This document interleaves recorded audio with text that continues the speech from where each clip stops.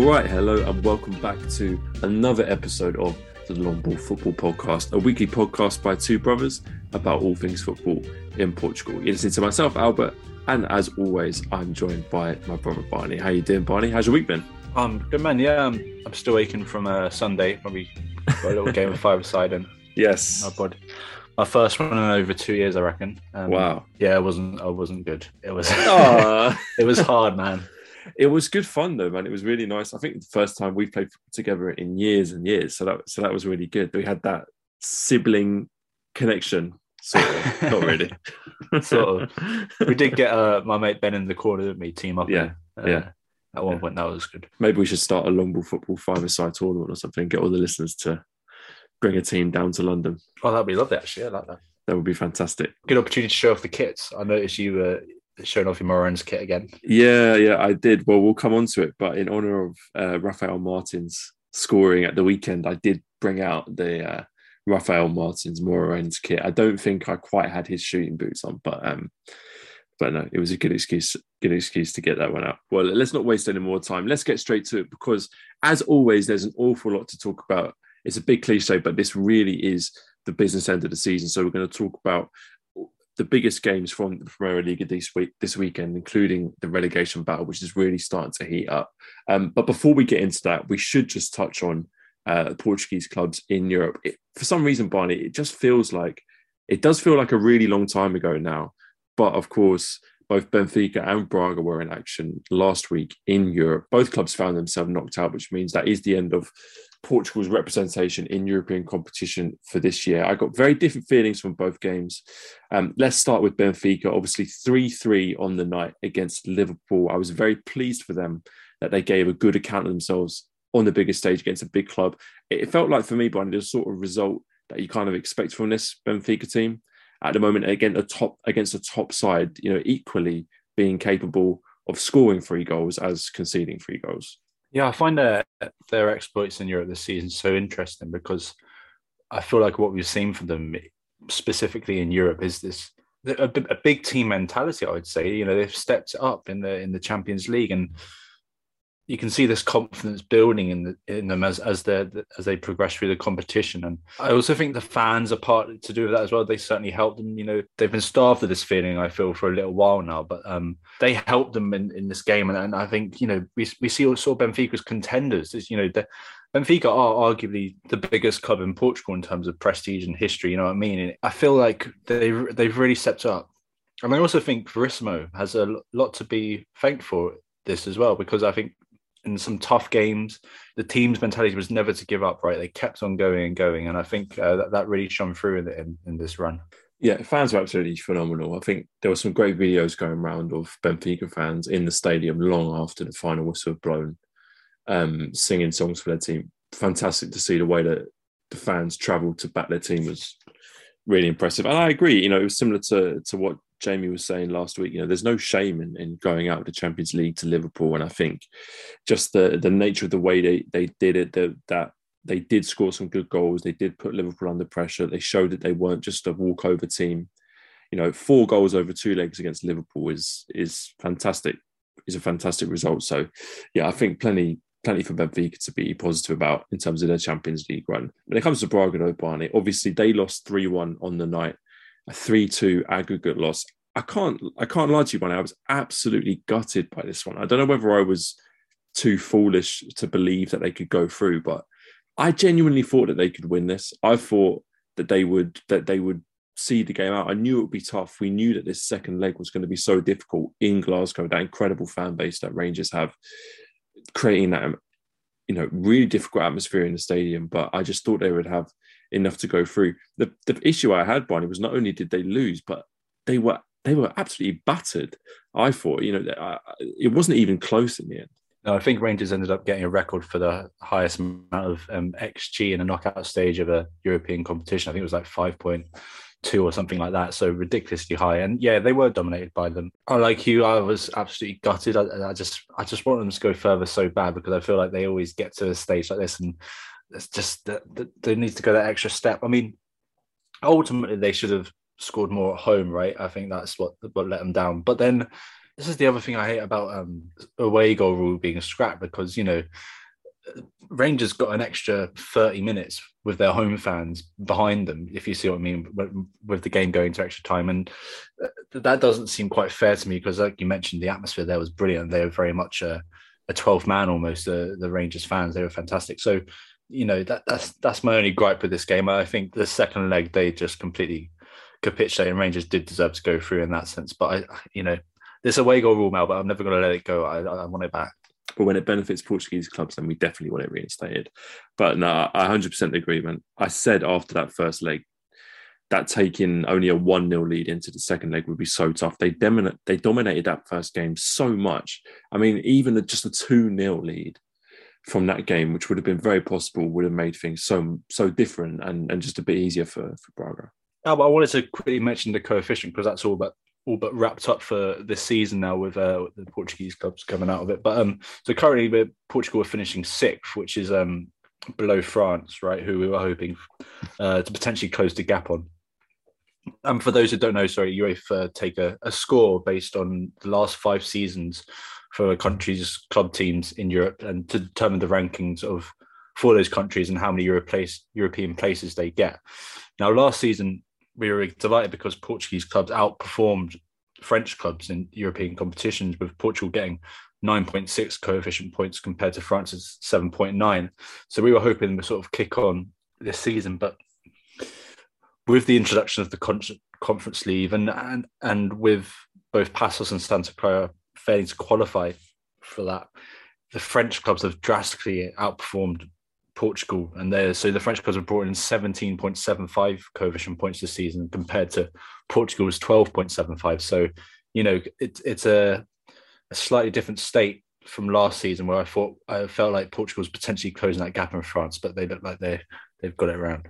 You know what, if I'm being totally honest with you, Barney, I don't think I mind so much about closing the gap on France. The thing I was worried about was the Netherlands closing the gap on Portugal. So, as long as that doesn't seem to be happening, I know that the Conference League really benefited both France and the Netherlands, whereas Portugal really, really failed to make the most of that. So, that was the one thing I was worried about. As long as Portugal's safe in 6th, that's what really matters. And I think, Portuguese clubs in the last 2 years, I think have had really good success in Europe, something to be proud of. But I think if you want to be really ambitious, you have to say that the Conference League is a competition that Portuguese clubs need to aim to do better in, just because there's valuable coefficient points that are able to be picked up there that we're not picking up at the moment, and clubs like France and countries like Netherlands are picking those up at our expense, I think. I think that's something we've certainly got to look into, Albert, at the end of the season, and because I think that could be a really interesting element to Portugal in Europe, is this Conference League competition and how they can improve those clubs to do better. Because I think, as we've seen, and as you've just mentioned, there's a lot of points to be got from that competition. And at the moment, I would say that the clubs getting into it from Portugal are going to be way off the mark for doing well. Well, as we say, that is the end of Portugal's involvement in Europe for another season. We enjoyed it while it lasted, and I think it was definitely some great successes to be proud of. But let's turn our attention now to where the action remains, the Portuguese Primeira Liga. And there's only one game that we're going to start off with this week, the biggest game from last weekend, a Sunday Easter Lisbon derby between Sporting and Benfica. And do you know what, Barney? For me, I had a slightly strange feeling going into this derby, because for the first time in a long time, it felt like a Lisbon derby where there wasn't really much at stake. Now, obviously, Sporting were kind of still trying to win every game with that slim hope that Porto would drop points. But ultimately, I think this is two teams whose seasons are more or less over, if we're being honest. That said, any Lisbon derby, you expect a good match. So I was definitely looking forward to it. But one thing I did not predict at all was the outcome. I got this one dead wrong. I really saw Sporting going on to win this one. Of course, what happened in the end was a very poor performance from Sporting, and a deserved 2-0 win for Benfica, something I think many others didn't see coming. But I believe you had a different feeling before the game. Yeah, actually, it's interesting. I sort of have a different view for everything you've completely just said there about this game. Because, I thought Benfica were going to get something out of this, right? And I think because, like I mentioned earlier, they're high on confidence. They with the Champions League and what they're doing, they're in a good moment, and they also just love to spoil things, right? Like they did last season, and when they spoiled Sporting's unbeaten run. And so this was, for me, was always going to be a very, very tough game for Sporting. And I think you mentioned there about the teams perhaps not having anything to play for. I actually felt that I saw a lot of pressure from Amorim's team in this game on their shoulders. And I think that also came through in his team selection, right? And because I wanted to look back at that 4-3 loss to Benfica last season, which did ruin their unbeaten run. And in that game, Amorim had gone with Brancantza and Nunes, Mateus Nunes in midfield, who both at the time had been playing understudies to Palhinha and João Maria that season. So it was a bit of a gamble, if you will. And if you look at this game, I think Ugarte would have been the better choice than Palhinha. And I think Edwards would have been the better choice than Pote. But I think Amorim felt he had to play his strongest team this time around. Perhaps he had last year in the back of his mind, And I think that affected them because I think the front three had so many chances, Pedro Gonçalves, Sarabia, Paulinho. But, what was evident was, and has been for a little while, is that Pote is nowhere near the goal-scoring form he was last season. And they needed perhaps something different in there. Well, I think what the game really showed is that, unfortunately, if just one or two of Sporting's best players aren't on top form, then they can really, really struggle to make chances. Specifically in this game, I'm thinking of players like Sarabia and Mateus Nunes. I think they were a great example of that. Two usually reliable players that were very much off their game. And suddenly you find yourself with an attacking three of Pedro Gonçalves, Paulinho, and an out of form Sarabia that looked very, very ineffective. They also had that midfield of Palhinha and Nunes, neither of whom have been in particularly good form recently. They didn't offer anything creative at all. You mentioned Ugarte being better to start. Once again, Barney, he came off the bench and looked like a big improvement on what was starting in that midfield. I think it's something that we'll probably talk about more in depth at the end of the season. But it has really got me thinking about Sporting's squad and the fact that, in a strange way, despite all the fact that all of their best players from last season are still there, Nuno Mendes being the one exception, plus the addition of Sarabia up front, despite that, it doesn't really look like an improved squad to me. And I think that's something that they're going to have to work really hard to rectify over the summer. It is also quite easy for us to perhaps be a little harsh on Sporting, just simply because, we wanted a closer title race than what we've had. But because Sporting in this game had 16 shots compared to Benfica's 10, right? And it's the first time Sporting haven't scored this season. The last time they didn't score in a league game was February last year against Porto, and the last time they failed to score at home was July 2020. Wow. That's a great achievement. But what we saw, I think, just things weren't quite right, were they? I think the final pass was like, say, a fraction of a hit or short, and the front three just couldn't connect properly and get a clean shot away. And that is partly due to how well I thought Benfica's backline defended as a unit, and because they did very well to close the passing lines, not allow spaces in between for Sarabia and Pote to find the right line of pass, because, they did get balls through, but they weren't the perfect balls, if you see what I mean. There was always something too hard for the strikers to do with. So, yeah, it was a disappointing game for Sporting, but also a great game for Benfica, because I wanted to talk about Darwin, because I thought you and Jamie had a brilliant chat about him last week. And the thing I thought about his first goal was what we've seen of Darwin's development. And because I don't think he would never have scored that goal last season, right? And interesting. He came to Benfica, a decent goal scorer in Spain's second division, but he really took his time to get any sort of consistency. And in that first goal, he was up against Neto, then Coates in that move. He outpaces Neto, goes shoulder to shoulder with Coates, holds his own, then does a smart finish over the top of Adnan. He'll take these players on now, he believes, and I don't think we would have seen that from him last season. I think that's a really interesting point. I have to say, the only caveat I'd add to that is I thought the defending was quite poor for that goal. I think Neto and Coates can do better. You say Nunes beats Coates there, but I think Coates is way too easily beaten for me. I think 9 times out of 10, Coates will win that ball. But that said, no, I agree. Another good goal and another good example of Darwin's all-round game that he's starting to develop. And I agree with your earlier point as well, that I think this was a good overall performance for Benfica. It was a very professional performance. I think they really played out their game plan very effectively. I think they knew that Sporting would struggle to break them down if they kind of sat deep and defended well, which they did. And I believe both their goals came from counter-attacks. And so they really knew how they could punish Sporting's defence.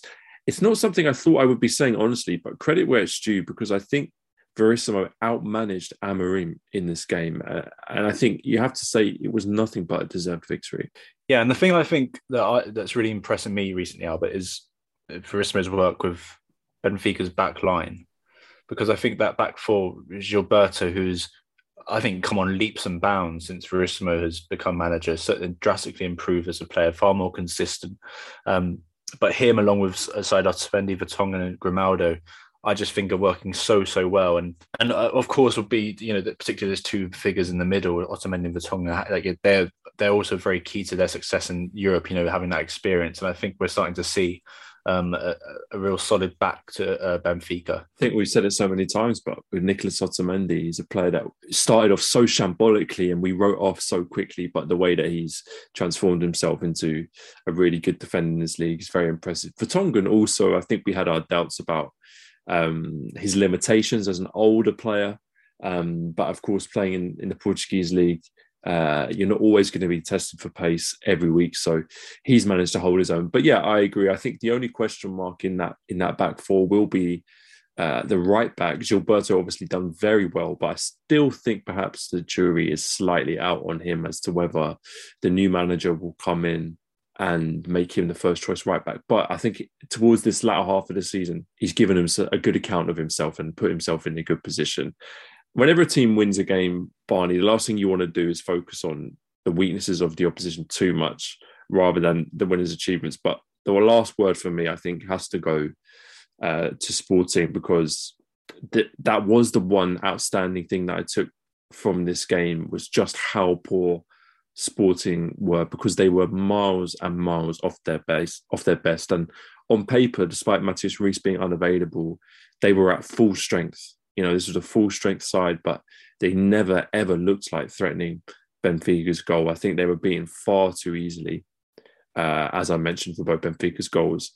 And for me, it was comfortably Sporting's worst performance of the season so far in any competition, including the Champions League, where they lost 5-0 to Man City. Well, look, let's talk about the other game involving one of the big three, Barney, one of the most remarkable scorelines of the season so far. Porto 7, Portimonense 0. Now, given the form that Portimonense are on, I think we all saw this loss coming, but the scoreline was definitely something of a surprise. I think we have to dive in straight into the obvious area of contention here, Barney, which was the fact that Portimonense made 5 changes to their starting 11. They took out 5 players who have been regular starters this season and put in 5 players with comparatively low minutes played, essentially resting key players. Now, obviously, this is a tactic that we're familiar with when it comes to playing smaller teams in cup games or perhaps against lower league opposition, but not in games where you're going away to the best team in the league when you're already fighting to stay in the Premier League. And now,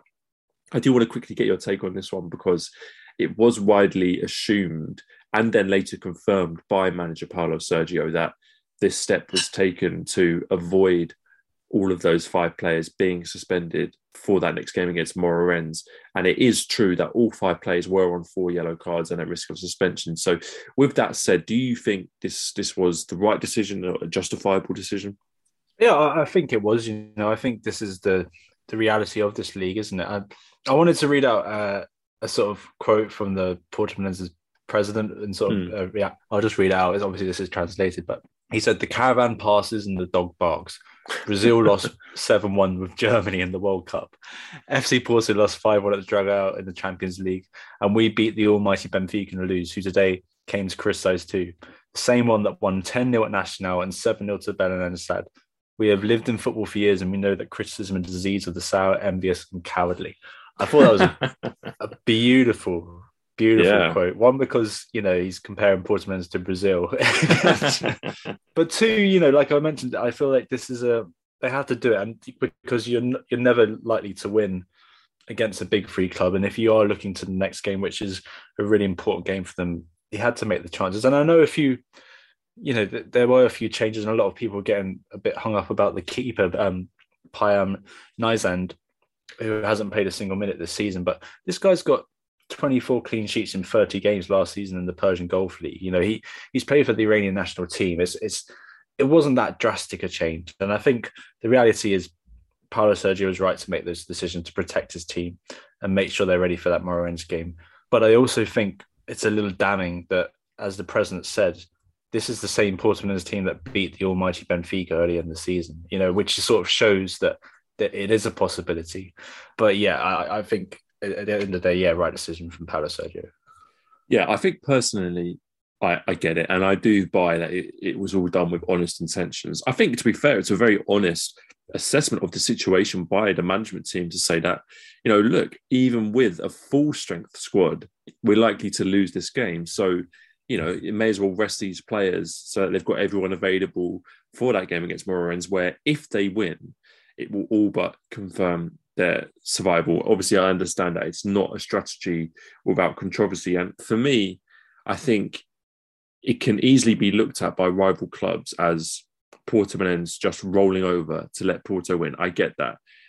That's definitely something that's far from fair. I think what it also does, Barney, is say to those fringe players that the manager brought in, he's barely given them any minutes this season, and he throws them into this game to essentially be like lambs to the slaughter. If I was one of those players, I would be pretty shot of confidence by that decision. I probably would have lost any belief that manager has any faith in me, And lastly, for me, Barney, the most important thing to say about this decision by Paulo Sergio, I think it puts so much pressure on this upcoming Moreirense game, because if they win, fine, it all worked out. But if they lose, given the unwanted negative attention that this decision has brought onto the club, given the awful form that they've been in, in the second half of the season, which has seen them drop from European football challenges to quite literally one of the worst clubs in the league. On current form, they are the worst club in the league. If they lose this game against Moreirense after all that, for me, I think that goes down as a sackable offence. I agree with you about the amount of pressure it does put on the next game, but I also think we really have to remember the size of club that Portimonense are, right? And what we saw in the first half of the season was their strongest 11 all playing, every single player playing, at their peak, I would say. And all it takes is a couple of players to move on in the January transfer window, a couple of other players form to drop. And you realise that Portimonense have such a small squad. They are a small team. And like I was saying earlier, I feel like it's always, because we've had the same discussions in England before when teams come the end of the season have rested players for important cup games or important relegation games. And I feel like it's always coming from the point of view of the bigger team, right? That why they're doing this is going to affect our chances of, with another bigger team benefiting. This is the reality of this league. The big three are miles and miles ahead. And it's very, very, very rare that you can have an opportunity to get points against them. That Portsmouth team at the beginning of the season did have an opportunity because they were in the right moment. But Paulo Sergio realised that this team isn't in the right moment and just made the decision he wanted to do. I think we might disagree on this out. Yeah, no, I think that's a good point. I think you're quite right to say that the big teams often look at everything from their perspective, but the small teams are, obviously fighting for their own livelihoods as well. I wanted to talk about a couple of players out, and the first one was Grujic, right? Because he's been, I just think he's been such a fantastic signing for Porto, because he wasn't signed as someone to play first team football, I believe. He was signed to be backup, and out of all the backup players that I'd say the big three have, he is the best, because every time he plays, he delivers. He definitely has Conceição's trust. We've seen that with him when he's been using the Champions League and other important games. And I think what we saw from him in this game was a bit more of his attacking side, right? And the threat he is in the box. I think of him normally as someone who can break up play and get the ball quickly to another player, but there's a bit more to him, and he's a really smart player. And, Uribe is 31 now and obviously injured at the moment, hence why Grujic played this game. But Grujic's just 26 years old, so I feel like he could be a feature in the midfield for seasons to come. I think it's an interesting one, the case of Grujic, because I'm quite surprised that he hasn't featured more as a starter than he has, because he wasn't cheap at all. Initially he was on loan from Liverpool, and then Porto kind of forked out the money, that Premier League transfer fee and wages to get this guy into the club. So I'm surprised we haven't seen more of him as a starter than we have already. But I totally agree. I think he's been a very, very dependable player. And you quite rightly point out Uribe's age. If they were to look for someone to come in and replace him, they've got Grujic there ready to go. And I'm just surprised he hasn't had as many minutes as perhaps we expected to. If we're identifying key players from this game, Barney, the one player that we absolutely have to highlight, of course, is Mehdi Taremi. Now, the reason I wanted to bring up Taremi was because in the week we saw this very shocking incident where an article from a Portuguese newspaper was republished on Sporting's official website with some pretty pathetic, racist, xenophobic stuff about Taremi being a snake charmer, saying how Persian players are always ready to go for the circus tricks in kind of in reference to Taremi's perceived diving antics. Now, I loved Taremi in this game because I think he really silenced those critics. He scored a great hat-trick and he celebrated with his finger to his lips. And I swear, Barney, if you watch the replay, he's even making a hissing sound at the camera when he celebrates. I absolutely loved that from him. What a way to respond to what happened in the week than with 3 great goals and a great celebration to shut up his critics. You know, there's a few players you could pick out from Porto, honestly, but I think he absolutely deserves his plaudits this week. I love the celebration, man. I think it's so good, just straight down the camera. Yeah.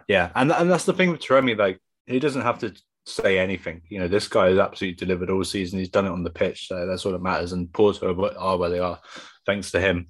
I wanted to shout out Pepe at right back, who I thought had a very good game for that position. And I know this wasn't the hardest games for him, but the thing for me is that he was willing to play in that position and worked hard as well. And maybe this is a little unfair because Everton has been very good recently, but if we were to compare the two players and how they've adapted since they've arrived from Brazil, I would say Pepe is certainly settling better.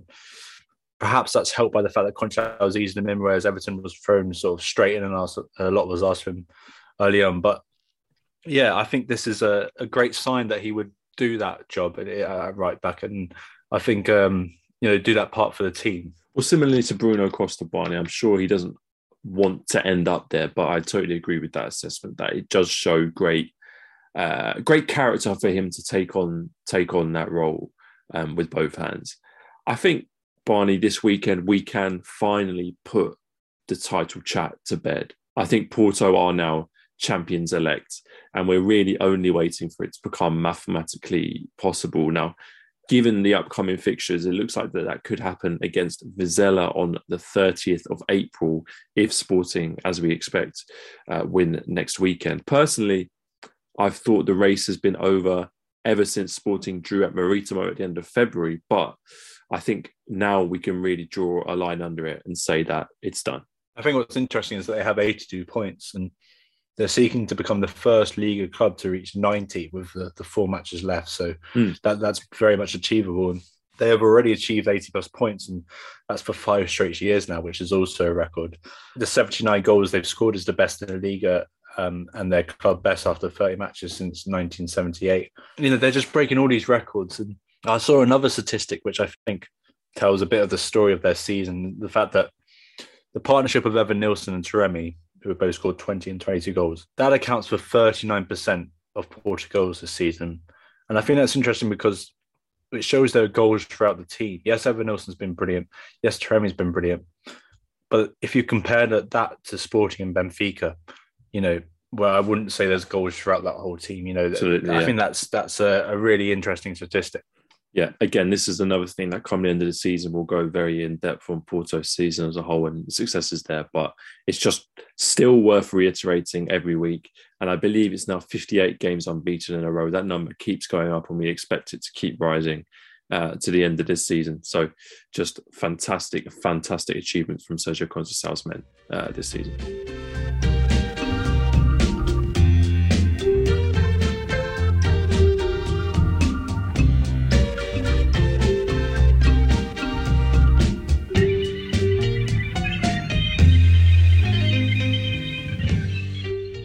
All right, Barney, let's dive straight into where we know all the action is, the Primeira Liga relegation battle.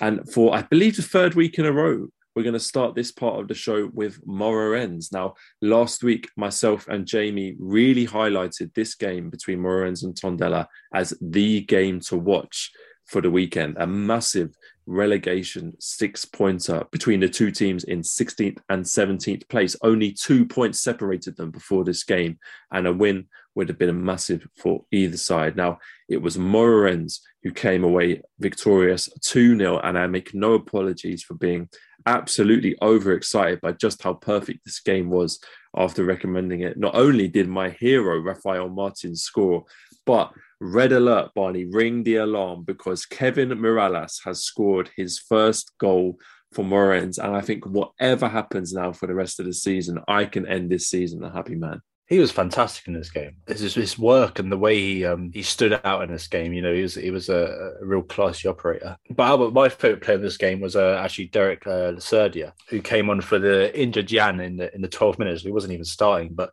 he was an instant threat. He caused so many problems on that left-hand side. And do you remember he scored a bicycle kick against B-Sad a little while ago? I do remember that, yes. That's when he caught my attention. And it just looks like such a really dangerous player. His work basically created the first goal for Rafael Martins, and then the magic for the Mirallas assist, where he just sort of got to the byline after a beautiful bit of skill. I think it's really worth keeping an eye on this guy, man. He's only 22 years old. He looks like a really exciting young player. I'm so glad you picked him out, because he's been my key man from Moreirense the last 2 weeks. Last week as well, he did exactly the same thing as this week, where he created 2 goals. This week, he didn't get credited for 2 assists, but he was the man that created both goals. The first goal, that Rafael Martins tap-in, comes about because of him getting his shot off. And of course, the second goal is a wonderful assist. I don't know what he has to do to get a start, Barney, honestly, because the guy is in such good form, only 22 years old as well. Really want to keep an eye on. Instantly, Zach Lowy this week was talking about him as a potential Samuel Lino replacement should he move on in the summer. So definitely one to keep an eye on. Fantastic result for Moreirense, exactly what they need, puts them above Tondela into 16th place. That's the relegation playoff. Obviously, Barney, this was a very disappointing result for Tondela.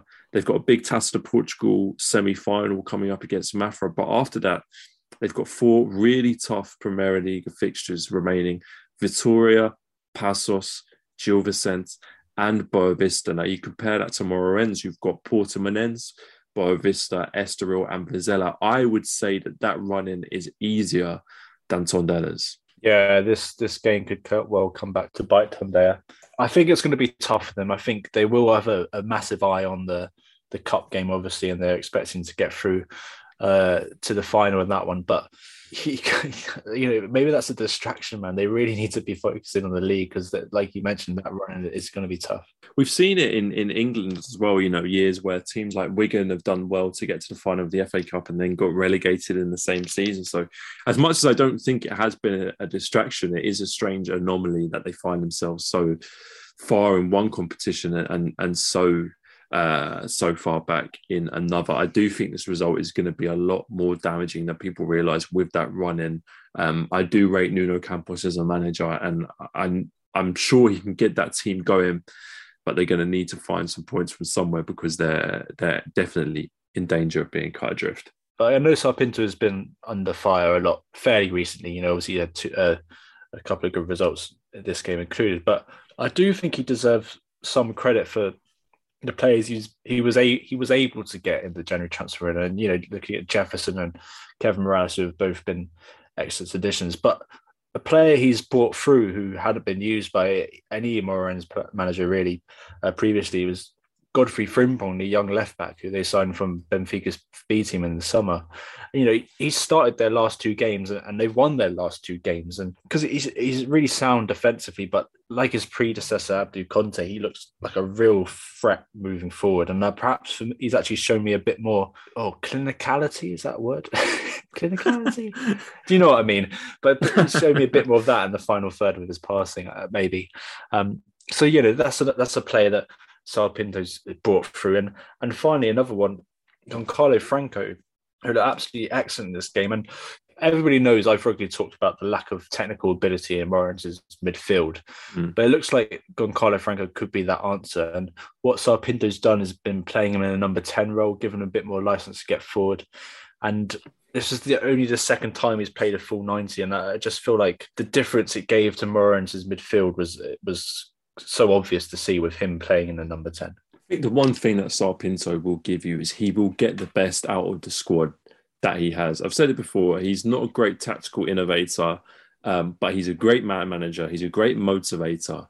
And I think you're right to point out the fact that he has found the players that he knows will perform most for him. It's all about loyalty. It's all about trust. It's all about, making people feel important. And I think he does that really well. You look at someone like that player we picked up before, Derek Leclerc, that's a player that, Sarr Pinto, even when he doesn't start him, he knows that he can bring him on and make him feel like he's the player that's going to make a difference. And he goes on and does it. It has taken us some time, though, and we are seeing it come together a bit now, I feel, but I just hope that it didn't take him too long to get to where they are now, and it's not going to come bite them in the arse come the end of the season. You could say it's coming at exactly the right time. Well, let's talk about another team in the relegation zone, and one team that refuse to roll over and be relegated is BSAD, who after months of being completely useless have just about decided to start winning games. They won 1-0 against Vizela at the weekend, and I swear to God, Barney, these guys do not know when to quit. Albert, I'm getting a little excited. Not about BSAD, but about Franklin Carvalho, the manager, because I think what he's done, we touched on it 2 weeks ago, is absolutely phenomenal. The defence for me in this game, I know they got the goal, but the defence in this game was once again absolutely immense, right? And Vizela they came into the game the stronger team. They were the stronger team. They created some really good chances. But a couple of players who I shouted out a few weeks ago, once again putting in some big performances. Luis Felipe, the goalkeeper, with a few big saves. Save of the week, according to Liga Portugal, Barney. Yeah, it was unreal. And then the other one for me, the centre-back, Dani Henriquez. There was 2 last-ditch tackles that he made in this game, which stopped really good chances. His stats, 3 interceptions, 3 clearances as well, were really decent. And I think, I don't know if I mentioned this before, but it's an interesting story. He grew up in Holland, so actually came through Excelsior Rotterdam's academy before moving back to Portugal a few years ago because his parents are Portuguese. So just an outstanding player for me, and someone who's just come through since the departure of Thomas Ribeiro and filled in there and really delivered. I couldn't agree more with that, Barney. It pains me to do it, but you have to give BSAD credit for the way that they've been playing. And you're absolutely right to give credit to the new manager who's really managed to turn this team around. And like you say, the thing that I like is that he's done it with the players that he's got. In a way similar to what we just said about Sarr Pinto, he's done it with the players that he's got available, and he's got the best out of them and found the players that he knows he can rely on. I like the fact that it's the unsung heroes of this team that are doing well, and not the kind of silly signings that they brought in, like the Sandros, players like that. It's the players the unsung heroes that are really starting to do well. I want to talk about the goal, Barney, because it was a really, really phenomenal goal. And it was the pass from Afonso Sousa, which was absolutely beautiful, inch perfect, perfectly weighted pass. I have to say, if Vitinha made that pass for Porto, Barney, to be fair, we would all be raving about it on Twitter. Jamie Farr mentioned it last week. I know we've both said it before. Afonso Sousa is a special player in that team. He's definitely a diamond in the rough at BSAD. Yeah, he certainly is. And he just completely stood out in this game. And the way he linked up with Barre, the goal scorer, not just in the goal, but in several moments in this game was so good. And I wanted to shout Barre out, the goal scorer, because he was at Gil Vicente last season, but he's actually been without a club before BSAD signed him in February. And, he was just such a threat, and he's a decent player. He's got some pedigree. He had a good had some time in Italy where he played quite well, and it's a smart signing from BSAD. Getting him out of the free and getting a decent player. It's obviously taken him some time to get into the team, but Carvalho's got him in and reaping the rewards. Albert, I heard that the BSAD president's looking to get a new stadium as well. I saw that you can get their kits for like 30 quid on a Colt kits or something like that. This maybe it's now's the time to get on board. They're going places. I'm trying not to throw up in my mouth at the idea of BSAD going places. No, but look, in all seriousness, they have done well recently. The form's improved, as you have pointed out a couple of times, Barney, on this show. To be fair, the defensive form has greatly improved. That said, they are still bottom of the Primera Liga, but They are only 3 points off 15th place. They're only 1 point behind Sondela and 2 points behind Moreirense. So they are well and truly still in this relegation battle. We've said it time and time again on this podcast. The title's wrapped up for the season. The European spots are more or less wrapped up for the season. But this relegation battle with 4 games left could really, really go down to the wire.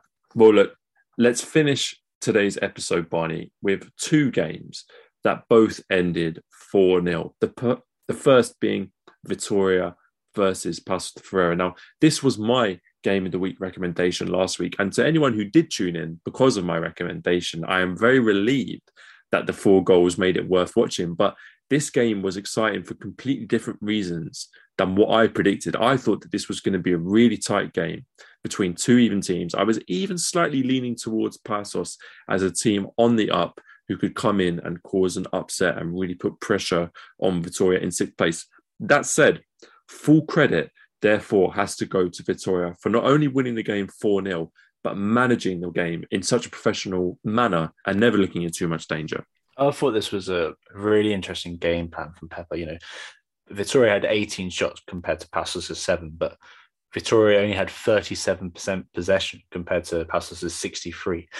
What they did so well, Albert, was when they got the ball, they got forward with speed, whether that was running or rapid short passes or direct long balls, you know, and sometimes they didn't come off, but the speed that they played with was phenomenal, I thought. And we just saw players step up in this game, didn't we? Bruno Duarte leading the line, filling in for suspended stupid, and you know, he won that first penalty. What a beautiful header for his first goal. And Ruben Ramirez as well, I thought was absolutely brilliant. It's so good on the ball, had a couple of really decent shots and deserved the goal, and was obviously given that third penalty at the end, which he took really well. So I just thought, players surprised me in this game. Players that we haven't seen at this level yet, I think, for Vitória.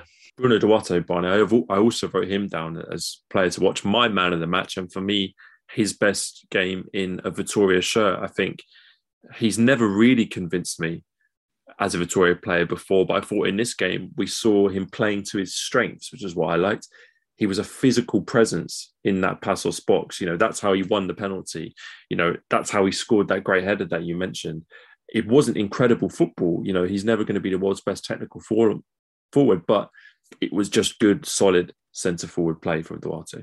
I feel like we should talk about a few of the penalties, Albert, because I just feel like Paços de Ferreira's arms let them down in this game, didn't they? Perhaps.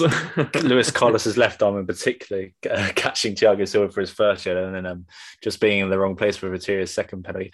It's weird, Albert, to have like 2 almost identical handball penalty incidents when you're and you're asking if it's in an unnatural position, blah blah blah. To be honest, I think they're all penalties, right? I'm not sure 100% on the handball rules anymore, but you can absolutely see why they were all given. Just weird that there was 2 of the identical balls hitting the hand in the box. And I can totally sympathise with fans being aggrieved, but I'm with you. I think it was 2 correct decisions, 2 penalties. It's never nice to see 2 penalties given in a game because it does just kind of kill the match for the opposing team. But that said, I don't think Paços really offered anything going forward other than perhaps the first 10, 15 minutes or so, they looked okay. But other than that, I thought Vitória held on really well. Very professional performance.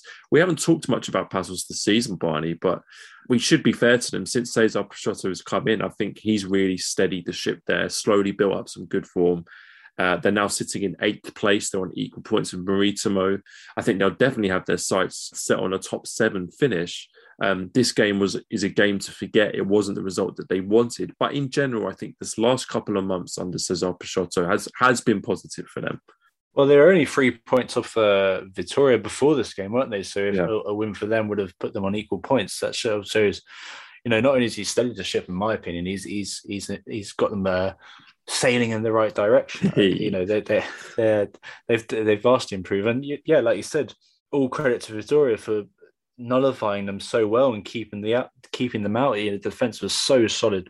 I don't think Paços had a single shot on target, and I especially want to praise Maga, the young right back, who's been brought into this team and has excelled, in my opinion. I think Pepper seems to like to defend by being on the front foot, if you see what I mean, pushing the opposition's wingers back, and that's what Maga does, well. I think there was times where he was basically parallel with Lemire as he was so far up, and he also put quite a lot of dangerous balls in, made a few key passes. And let's not forget, part of the deal for Marcus Edwards going to Sporting was Bruno Gasper coming over, a player who's played 93 times for Vitória in the past, and he hasn't been able to get a single minute ahead of Maga so far. So I think that just shows the quality of performances that Maga's putting in.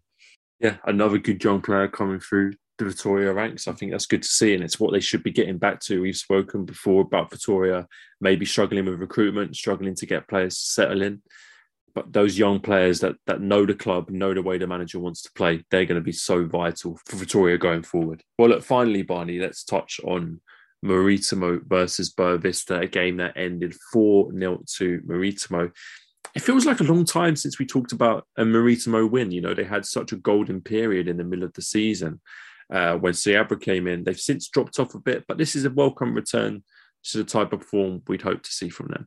We said, didn't we, Albert? They needed to score. They needed some more goals in that team. They're just starting to dry up in front of goal, and who delivers but Joel Tagu? And I remember it was this time last season that he started to come into his own. He started outshining Rodrigo Pinho, who obviously got his move to Benfica. And Joel Tagu was a big reason that Marítimo stayed up. He scored some really important goals around this end of the season. But I was gutted for him. He got the big injury earlier this year, and that saw him out for several months. Because I honestly believe this guy, could do it at a bigger club, because he's always scored goals, and so far this season he's got 9 goals from 21 appearances now.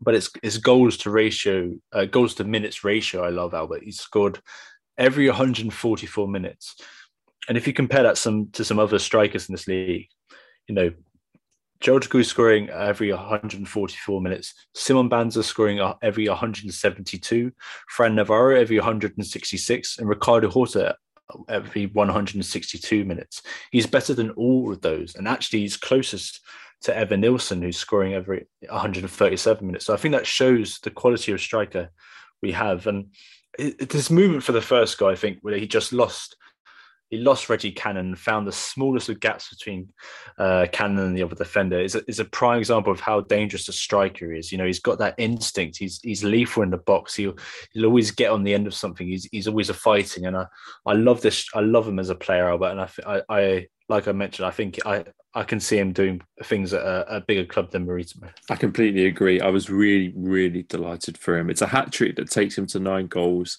for the season. Interesting, Barney, that's equal to what he achieved last year. He scored 9 goals last season, but let's not forget that this year he missed the first 10 games of the season through injury. So, he's really done well.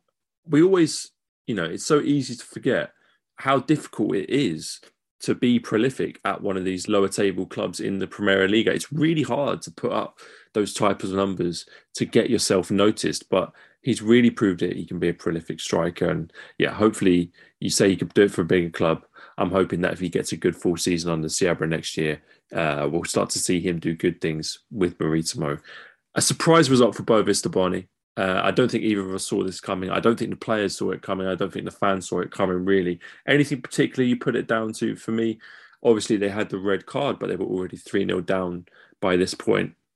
It sounds like such an oversimplification, but I think sometimes you just have to put it down to it being one of those days. Perhaps they didn't come into the game in the right mindset. They let the game get away from them too quickly, and before you know it, you find yourself 3 goals down, 4 goals down, and there's no way back into the game. One obvious thing is the departure of Gustavo Sauer, right? He was an absolute key player, and in this 11 they replaced him with Vukotic, the sort of I would class him as a defensive midfielder, and sort of let Makuta play slightly forward. So that didn't work for me. And they were missing Nathan as well, out through injury, and I think that affects the back line. Like I mentioned, Reggie Cannon's playing as a third centre back, which we know isn't his natural position. And I thought Abascal had a dreadful game. I've always disliked him. Sorry, I feel like I single him out a lot, but I dislike them.